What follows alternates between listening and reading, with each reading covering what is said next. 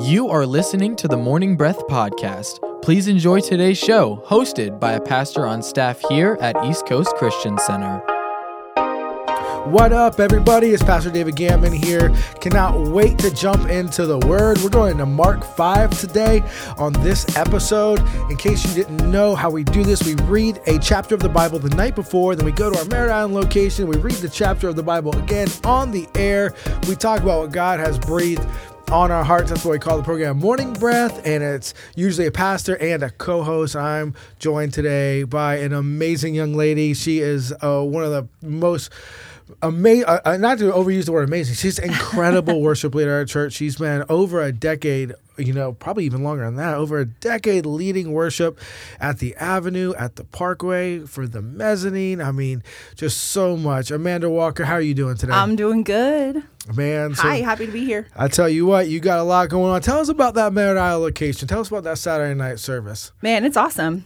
We get together at 5:30 on Saturday nights, and I get the honor of leading worship for that service, and it's a great time. Come on out. Saturday nights, that frees up that Sunday morning when that weather's nice. Yes, that for sure. is so cool. I tell you what, we want everybody to get plugged in here with Morning Breath and East Coast. So will you tell them how to get plugged in on what we're doing? Yeah, absolutely. So you can do it a couple of ways. You can check out the East Coast app or go to ECCC.us,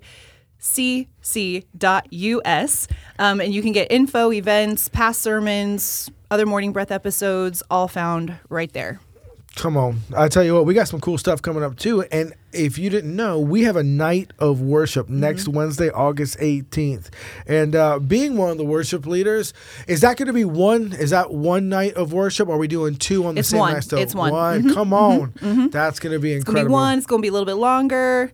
Nice time spent in the presence of the Lord. It's going to be fun. I could not encourage you enough to come out and check that out. We usually do a small little something with the Word that night, but it is usually start to finish. We just praise Jesus with everything we got, and it's a great refresher for your soul. So Mark 5 is what we're jumping into today, and it looks like we got like 43 verses. So we'll split it almost in the middle, almost, how the cookie crumbles. We'll split the 21st verse. And if you will, Amanda, will you get me started and I'll read the first part? Yes, absolutely. So I must say unto you, read, sir. Here we go.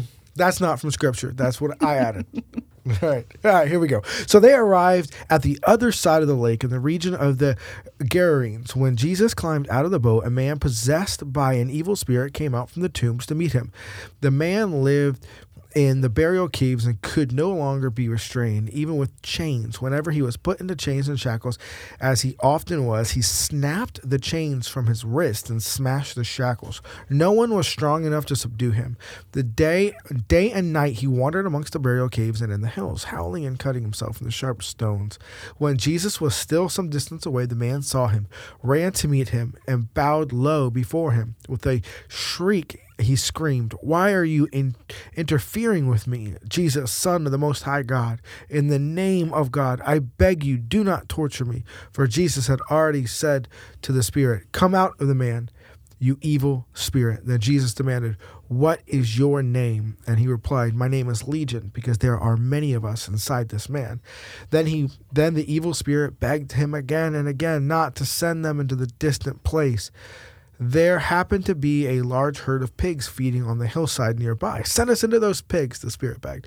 "Let us enter them." So Jesus gave them permission. The evil spirits came out of the man and entered the pigs, and the entire herd, about 2,000 pigs, plunged down the steep hillside into the lake and drowned in the water. The herdsmen fled to the nearby town and the surrounding countryside, spreading the news as they ran. People rushed out to see what happened. A crowd soon gathered around Jesus, and they saw the man who had been possessed by the legion of demons. He was sitting there fully clothed and perfectly sane, and they were all afraid.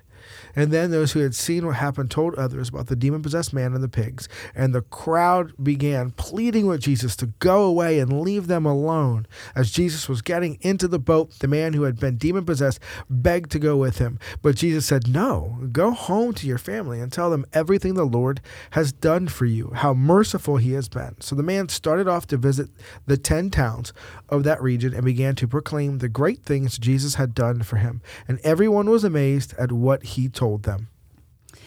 Jesus got into the boat again and went back to the other side of the lake, where a large crowd gathered around him on the shore. Then a large leader of the local synagogue, whose name was Jairus, arrived. When he saw Jesus, he fell at his feet, pleading fervently with him. "My little daughter is dying," he said. "Please come and lay your hands on her. Heal her so she can live." Jesus went with him, and all the people followed, crowding around him. A woman in the crowd had suffered for 12 years with constant bleeding. She had suffered a great deal from many doctors, and over the years she had spent everything she had to pay them, but she had gotten no better. In fact, she had gotten worse. She had heard about Jesus, so she came up behind him through the crowd and touched his robe, for she thought to herself, "If I can just touch his robe, I will be healed." Immediately the bleeding stopped, and she could feel in her body that she had been healed of her terrible condition. Jesus realized at once that healing power had gone out from him, so he turned around in the crowd and asked, "Who touched my robe?" His disciples said to him, "Look at this crowd pressing around you. How can you ask who touched me?" But he kept on looking around to see who had done it. Then the frightened woman, trembling at the realization of what had happened to her, came and fell to her knees in front of him and told him that what she had done. And he said to her, "Daughter, your faith has made you well. Go in peace. Your suffering is over." While he was still speaking to her, messengers arrived from the home of Jairus, the leader of the synagogue, and they told him, "Your daughter is dead. There's no use troubling the teacher now." But Jesus overheard them and said to Jairus, "Don't be afraid. Just have faith." Then Jesus stopped the crowd and wouldn't let anyone go with him except Peter, James, and John, the brother of James. When they came to the home of the synagogue leader, Jesus saw much commotion and weeping and wailing. He went inside and asked, "Why all this commotion and weeping? The child isn't dead. She's only asleep." The crowd laughed at him, but he made them all leave, and he took the girl's father and mother and his 3 disciples into the room where the girl was lying. Holding her hand, he said to her, "Talitha cum," which means, "Little girl, get up." And the girl, who was 12 years old, immediately stood up and walked around. They were overwhelmed and totally amazed. Jesus gave them strict orders not to tell anyone what had happened, and then he told them to give her something to eat. Man, what a impacting full chapter right there. We see a demoniac, we see a resurrection, we see divine healing. And that is some crazy stuff. This makes me think all of this happened within such a short amount of time. And it's incredible that, believe it or not, when you are actually pressing into your Heavenly Father and you're focused on His will and you are spending time, because our Bible also says that Jesus got up early in the day and would go out and they would actually say to a desolate place and would pray. So he wasn't distracted. He would go out and pray. You're able to manage your life on this level where he isn't flipping out over a bunch of different stuff, but he's actually able, with a sense of peace, to be able to deal with every circumstance as they come about and as he walks into them. So what a cool chapter. Amanda, what did you like from the chapter? Oh man, a lot. The first thing that I thought was interesting was with the demoniac, the legion. They actually, I want to say it's verse 17. It says that the crowd began pleading with Jesus to go away and leave them alone. Mm-hmm. And that just stood out to me as a little bit interesting. Like they didn't maybe fully understand what Jesus had done, because the people who were telling this story were the owners of all the pigs that went into the water, right? Yep. And so it just made me wonder, like, what was the perspective that they were sharing? Like, Jesus came and he put demons in our pigs and they all drowned, and now we have no living. He's coming to destroy us all, right? Versus the idea of, no, he actually set a man free. And it just got me thinking. They missed, perhaps in some way, I don't want to be too judgy of these people, but it seems like they missed the point of what he had done. Let's be incredibly judgy of them, because the Gadarenes were actually the tribe that didn't go into the promised land with Moses, with Joshua. They actually said, we will stay outside God's will for us, and we will help you conquer the promised land, but we want to come back out to our own area. So, and then on top of that, they should not have been herding pigs. The law of Moses clearly stated that pigs were filthy, unclean animals, and that a Jew was not to herd them, and they were herding them. So that is they are a people group that are like this. If they are if they believe in God, but their whole life is just wrapped in sin. They have one foot in the world and literally one foot in the church, is the modern believer of this. And you're right. The story they were told about Jesus, what they heard was our economy was just ruined. And this guy here is now taking everything we love and is like throwing it away. Yeah. I remember in high school, I had a young man come in. I wasn't saved. He sits down next to me in math class and he goes, I asked him about, I remember specifically, the Stone Temple Pilot CD, right? And his name was Jacob. And he was like, nope. I was like, what do you mean, nope? And he's like, well, we talk about like music almost every week. And he's like, nope, I threw it out. I threw all my secular music out. He got saved that week at a youth group. Well, the way he was saying it sounded awful to me. And he was like, nope, I don't want anything to do with that. I don't want anything to do with secular movies. I don't want anything to do with secular music. And literally my thought was, and then I don't want anything to do with Jesus. Ooh. I was like, oh man, this is like, and then I said it, and he goes, and I said, dude, you could have gave me that Stone Temple Pilot CD, man. What's up with that? And he goes, no, I don't want you in that garbage either. And I was like, I don't want what you have, and that's what the Gadarenes faced here. They were, and it does state to us something along the lines of how we present people to people. You know, if Jesus sets you free of alcoholism, you know, the praise don't turn a praise report into, you know, something that's going to make other people, you know, see Jesus as a bad thing. You know, maybe celebrate that you're set free. What else did you like to? Oh man. Of course, I the part of the scripture I got to read was about the woman with the issue of blood, and that story is always incredible to me. And I think it's so interesting because she seems kind of like a rebel to me.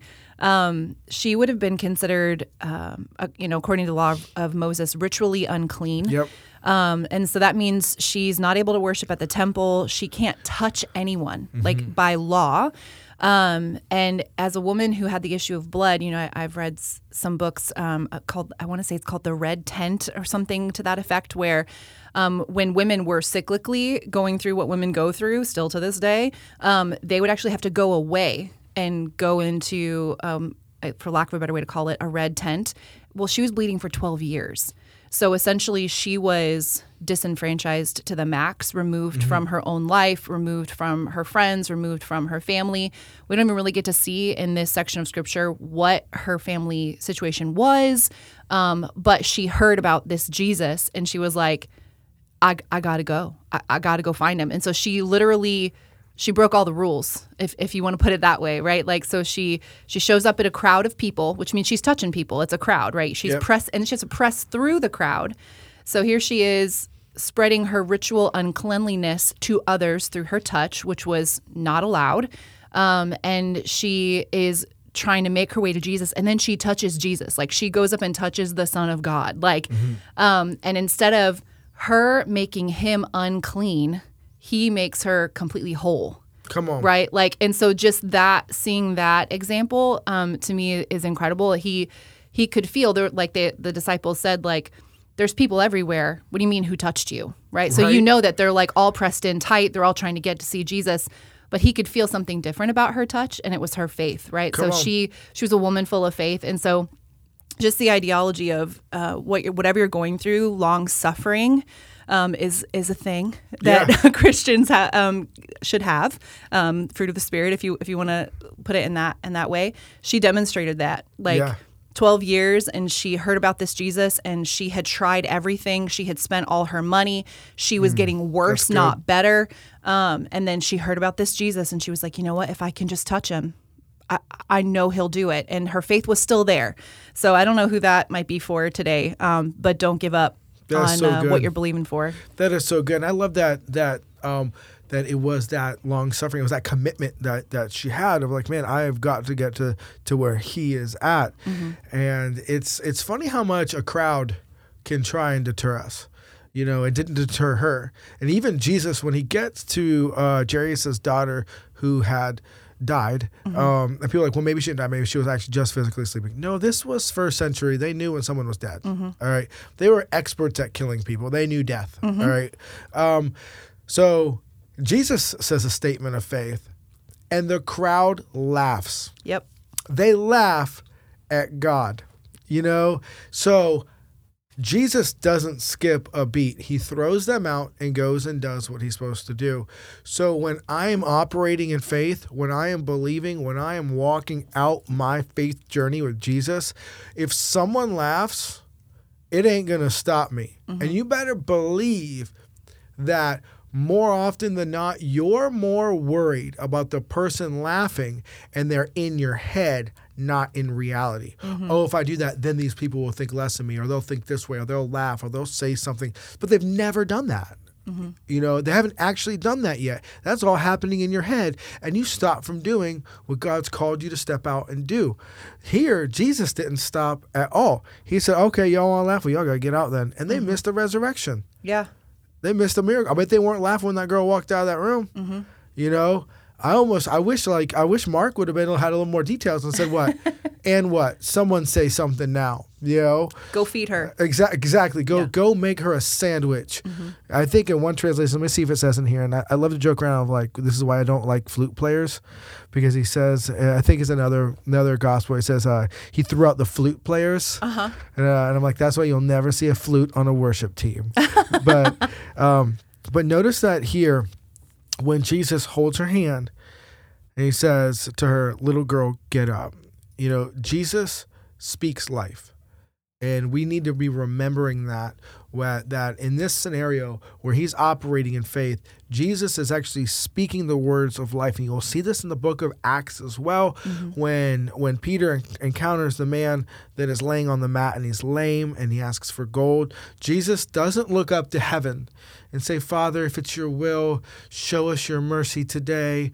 Please, just please, if maybe you could just please heal this man. He says, gold and silver I do not have, but this I do in the name of Jesus. Take up your mat and walk. Yep. And this man here says, little girl, not this man here, this son of God here, Jesus says, little girl, get up. Speak out your faith. You don't need to beg God for a miracle. It even says, you know, if you do not doubt, say unto this mountain, be it thou removed and cast into the sea. All right. When you pray, you can have what you ask for. All right.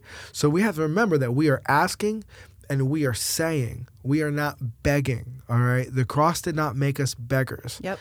And that's super powerful. Yeah. I love that. Along those lines, the woman with the issue of blood in this story, she said nothing to Jesus until after she was made well. Right? Like she had faith in her heart. Come on. Reached out to touch Jesus. Jesus feels power leave his body. He doesn't even know, I mean, quote, air quotes, doesn't even know who it is, right? Because, I mean, Son of God. But he asks, and then she speaks up, right? And she does so afraid, right? Because she's rebelling. She's breaking the law. Multiple laws at this point. And here she is looking the Son of God in the face. And I think that's interesting, too, because specifically not being able to worship was something that she couldn't do. She couldn't go worship at the temple.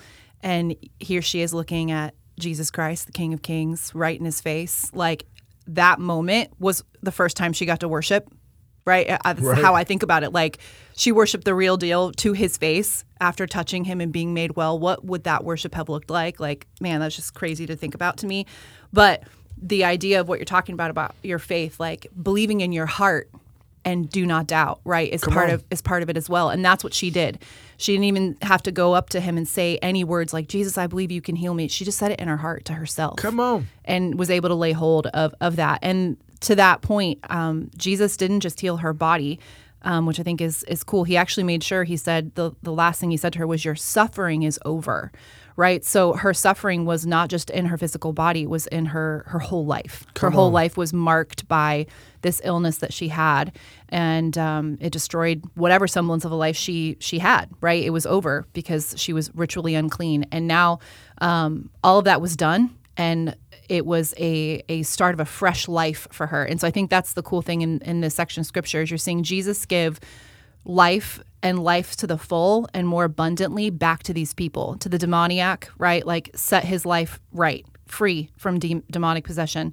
To her, somebody unclean, ostracized from society, set free right there on the spot. And then to this little girl, brought back to life, literally, So man, just the amount of life-giving stuff that he was giving to people is just incredible. Incredible. And when you look at how the demoniac had to operate, whenever it says here, he was not able to be chained or held down, right?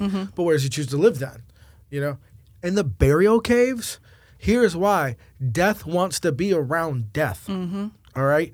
And if you are around a group of people or a person that is wallowing in death, they want to be around other misery. And they want to be, and I'm not trying to beat anybody up, but people with bad marriages, and like I often see this, is divorced people sometimes encourage other people with marital struggles to get divorced. And I'm like, man, you might want to, and I'm painting with a broad brush here. This is not all people. Please don't take a personal defense to this if you're divorced. But sometimes I'll say people with marriage problems, I'll say what you need to do is cut out anybody that's living in the burial grave of where you're trying to get out of. Don't be, if you got anger issues, don't be hanging at the burial grave of death of anger issues with all those other demoniacs. You need to get out of there. If you want to be a good parent, don't be hanging around with people that have their kids just sitting on iPads all day. All right? And I'm not throwing stones, but I'm saying get your kids off those iPads. Steve Jobs didn't even have his kids on iPads. He said they're bad for him. Like, you have to take a look and say, listen, if I don't see a positive fruit coming from your life in that area, then I can't spend that much time in that area with you. It ain't a love thing, people. It isn't that you don't love the person.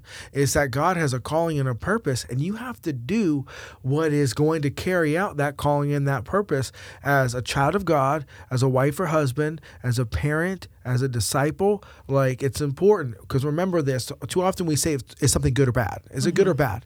All right. Well, Peter doesn't write that. Peter says all things are lawful, but not all things are beneficial. Yeah. And that's actually a better way to look at some of this stuff. We got about 1 minute left before we go to a break. Amanda, you got anything? I was just really encouraged from all of these stories that be like Jesus and be a life giver wherever you go and in as many ways as you can. We have the gift of Jesus that we have to give to people is too incredible to not. And you never know what you might be setting people free from in their life. You don't know the whole of their story, and the ripple effect of that is too much to gamble with. So just be life givers. Be a giver of Jesus to people. That is so true, because we don't know. And even though this demoniac went and told a bunch of people and they got mad, or the herdsman did at least, tons of other people in Jesus' story went, and he also told them not to say anything, and they did, and cities would then come out to him. So I tell you what, we're going to take a quick break. When we get back, we're going to have a final thought. You are listening to the Morning Breath Podcast from East Coast Christian Center. We will be back shortly after we thank our sponsors.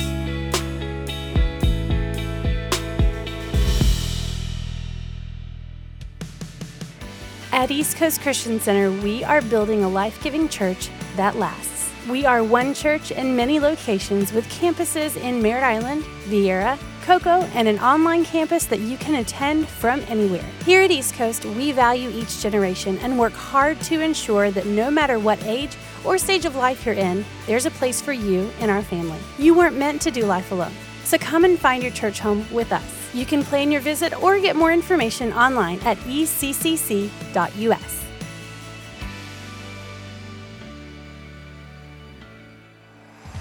Need a fence professionally done the first time? Hercules and Atlas Fence, owned and operated by Mike Green, has been certified since 1960.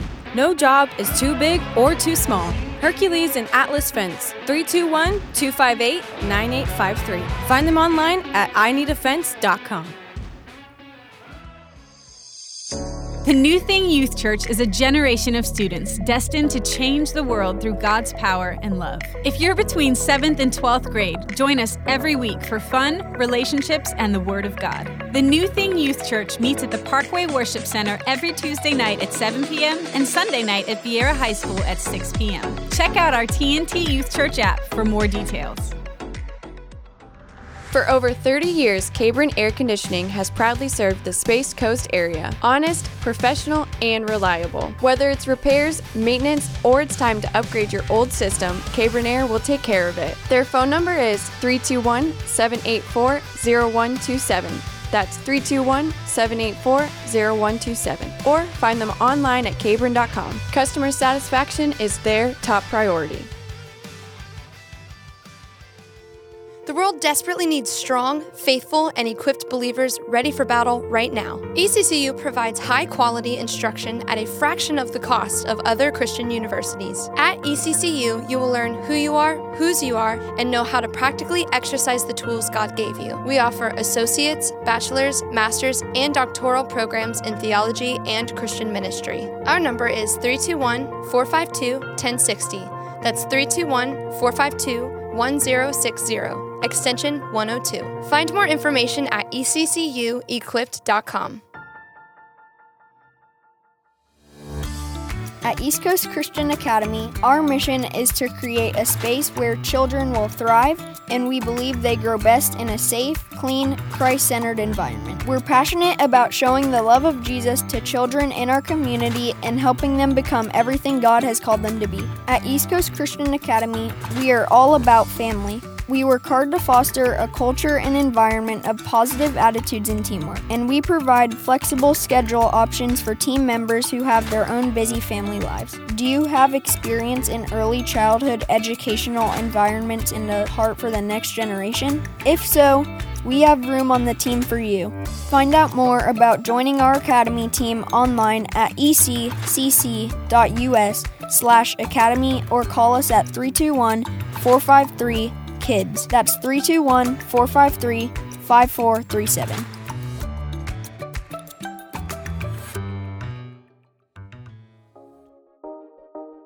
Welcome back to the Morning Breath Podcast. Lean in as the pastors finish the show with their final thoughts.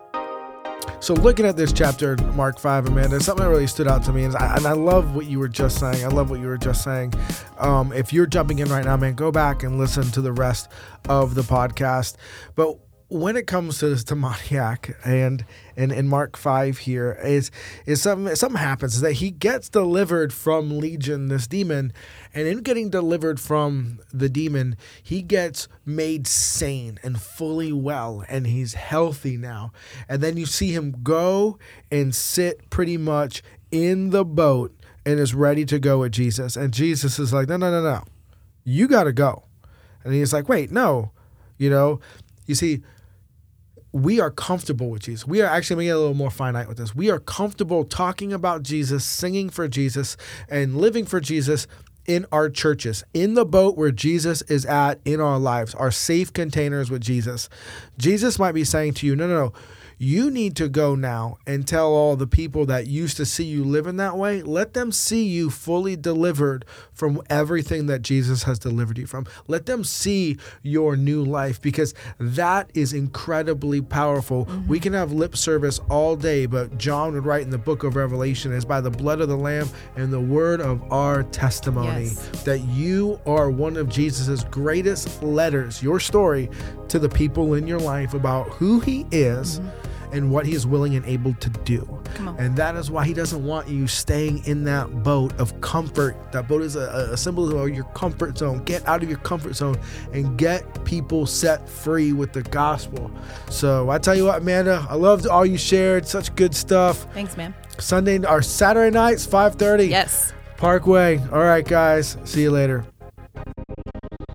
We hope you enjoyed today's episode of the Morning Breath Podcast. If you did, we would love for you to give it a thumbs up and share it with a friend.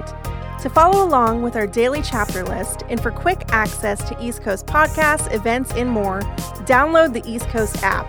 It's the best way to stay connected with everything East Coast. We would also love for you to join our online community. Just search for East Coast Christian Center on Facebook and Instagram. Thanks again for listening to the Morning Breath Podcast.